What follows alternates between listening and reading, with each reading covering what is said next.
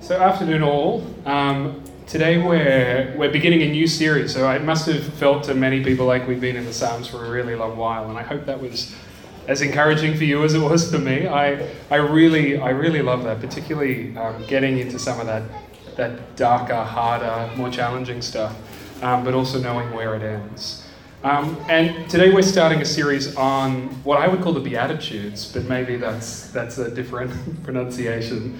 And I trust by now that people are aware, you're up to date with the fact that I'm hoping to have as little time up here as possible to be speaking, and in fact to be handing it off to people in the congregation. That's the ultimate plan. And I feel like a teacher at this moment, and people who are doing their eye looking away when I scan across. It's just like, not me. So,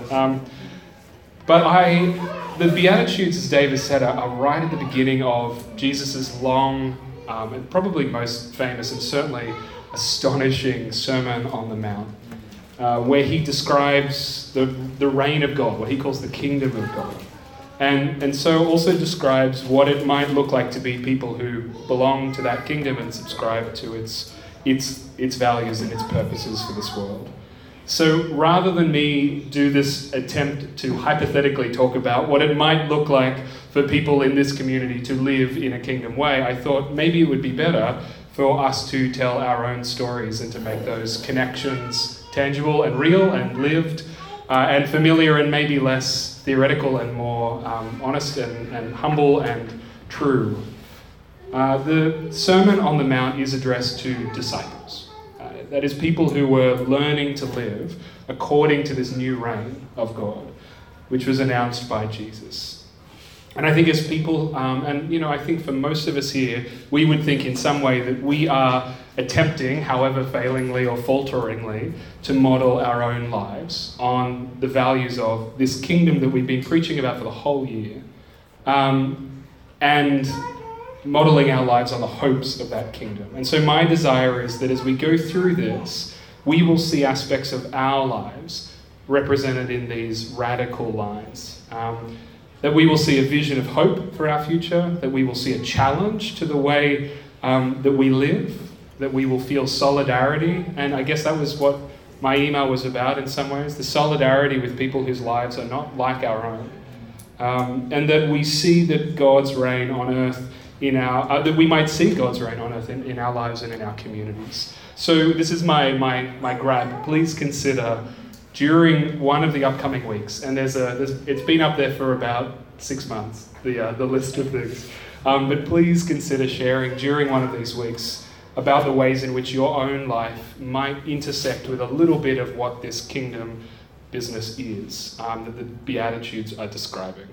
So I don't have any slides, which is unlike me, but we're going to skip pretty quickly into some more personal and communal reflection that Renee will run for us. And I think that this activity, again, maybe I'm being a little underhanded, maybe this activity will spark for you a moment of being like, yeah, I might talk about this one. But I thought before we do this that I should very briefly introduce us to what is happening in this famous, revolutionary, what so many people have called an upside-down list of blessings.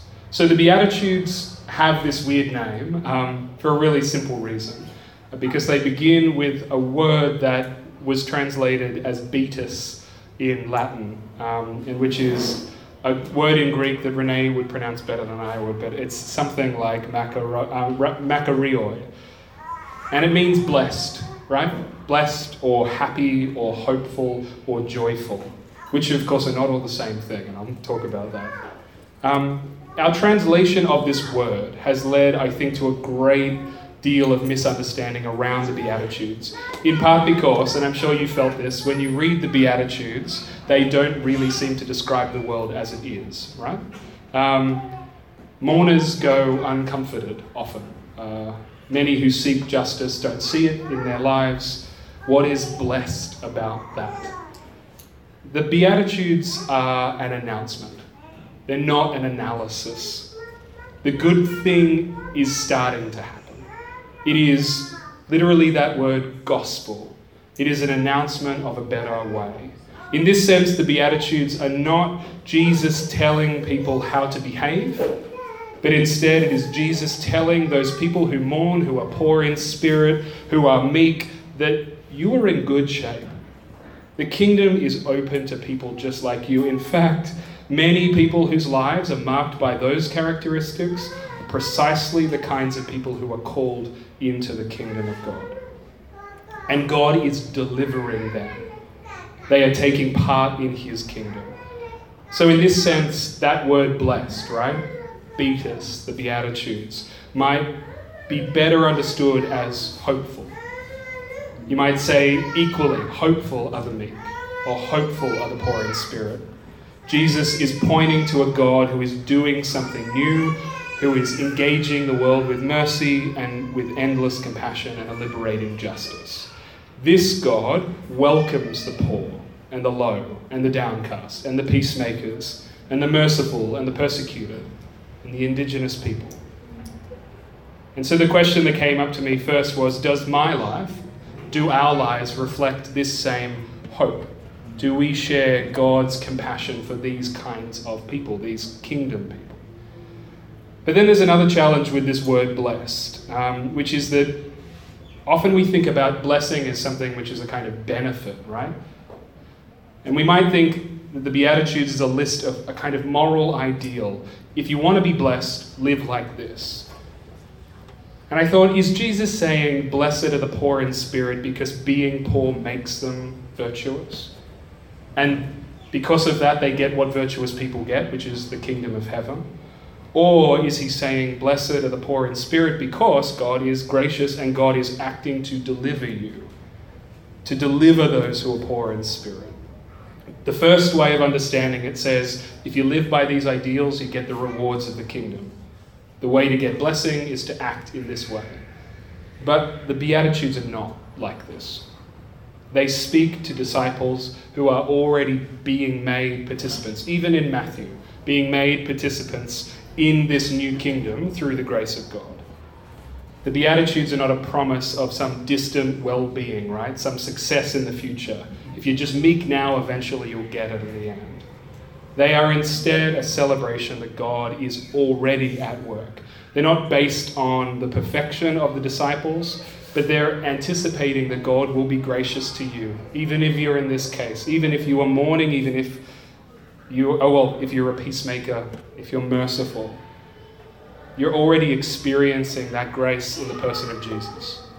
And so in this way, I thought maybe instead of blessed, instead of beatitude, instead of hopeful, we might think of them as joyful, right? Joyful are the peacemakers. Joyful are the merciful. Joyful are the poor in spirit. Because the Beatitudes are about God's gracious deliverance and our joyful participation in this kingdom. You are blessed because God is not distant and absent from you, even in the midst. The poor are blessed, not because they're morally perfect, right, which is an old-fashioned idea, but because God, and I would say God especially, wants to rescue the poor. And we can talk about that. The kingdom is a new reality where the poor in spirit experience the joy of a God who is for them, right? You're blessed because God is for you. And this, I think, raises the question, are we participating in the joyful deliverance of the poor and the oppressed, the humble, the needy, the weak, and the low? So that's my really brief intro to the Beatitudes. It's an announcement of good news for people whose lives do not reflect worldly comfort, but instead find hope in God's grace. The Beatitudes are a joyful reminder that God's kingdom is upside down and that his love is merciful and compassionate and just. And they are also an invitation to disciples, right? They preach to disciples to say to them, you're called into the kingdom of God through God's grace, so what choices will you make? What values will you have? What will you set your heart on? What will be your life's work in this new space? So with that being said, I'm going to hand over to Renee, who's going to lead us in a little activity.